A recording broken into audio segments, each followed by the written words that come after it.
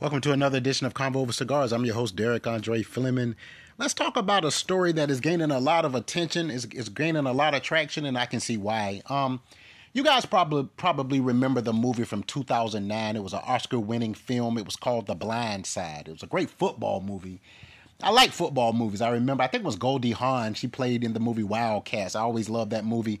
But this particular movie was really, really good, and it was based on, a true story. This was about a rich family who basically adopted a young African-American man who was basically going through it. He was a homeless teen who was kind of being shifted through the school system and stuff like that. They basically adopted this kid, and it seemed like a great storyline.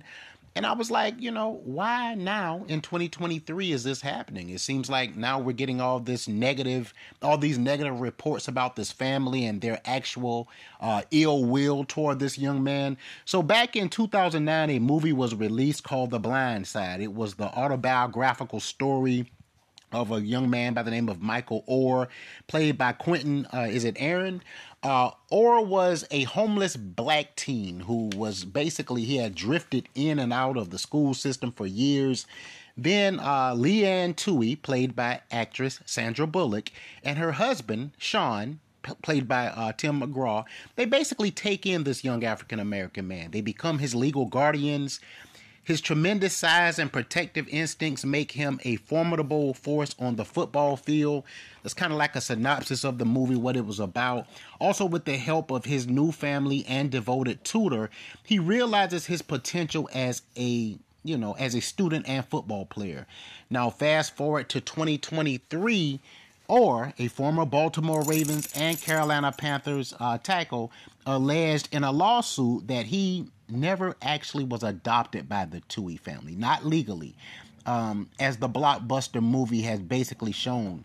Oher claims he gave away the rights to his life story to 20th Century Fox back in 2007 without any payment whatsoever, and that he was missing profits from the John Lee Hancock 2009 film, which actually grossed something like $309 million at the worldwide box office. And some are calling on actress Sandra Bullock, who portrayed Leanne Tui in the movie, which earned her an Academy Award, to actually give back her Oscar. That's kind of a newer development in the story. So to be clear, Oher is saying that he was never legally adopted by this very affluent family, but they actually tricked him into a conservatorship and pocketed royalties from the book and the film, the movie, affiliated with the movie Blindside. This conservatorship, according to Sean Tui and his lawyer, Randy Fishman, was designed to make Oher part of the family and also clear his path to Ole Miss University. Now, the NCAA would not have allowed him to be eligible immediately for the Rebels without it, because the Tuis were boosters of the program. Now, Michael Oher has claimed in court papers that the Tuis tricked him into signing over his legal authority to use his name in business deals after he turned 18. The 37-year-old claims they used their conservatorship to make millions in royalties from the 2009 film.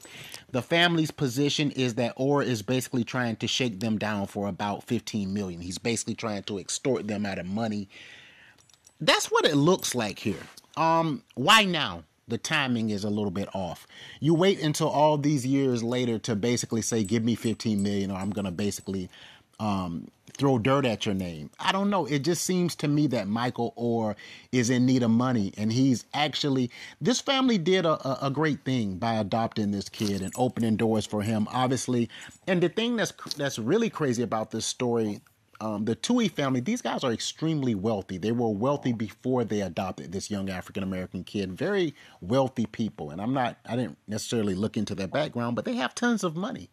Multi-millionaire, socialite type of people. So to come back all these years and basically say they use my likeness, my name, to basically, promote and endorse business deals and that kind of thing, I don't know if I'm buying it. I'm kind of waiting because I really don't know about this story. I've read so many different things. it could be true. Maybe they did swindle this kid. Maybe they did take advantage of his size and knowing that he would be a great athlete and, profit off of his name. I don't know. But my opinion, Michael Oher is just looking for a payday. That's my opinion. That's what I think.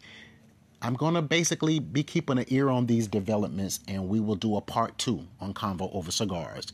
I'm your host, Derek Andre Fleming. Everybody have a fantastic Saturday. Take care, guys.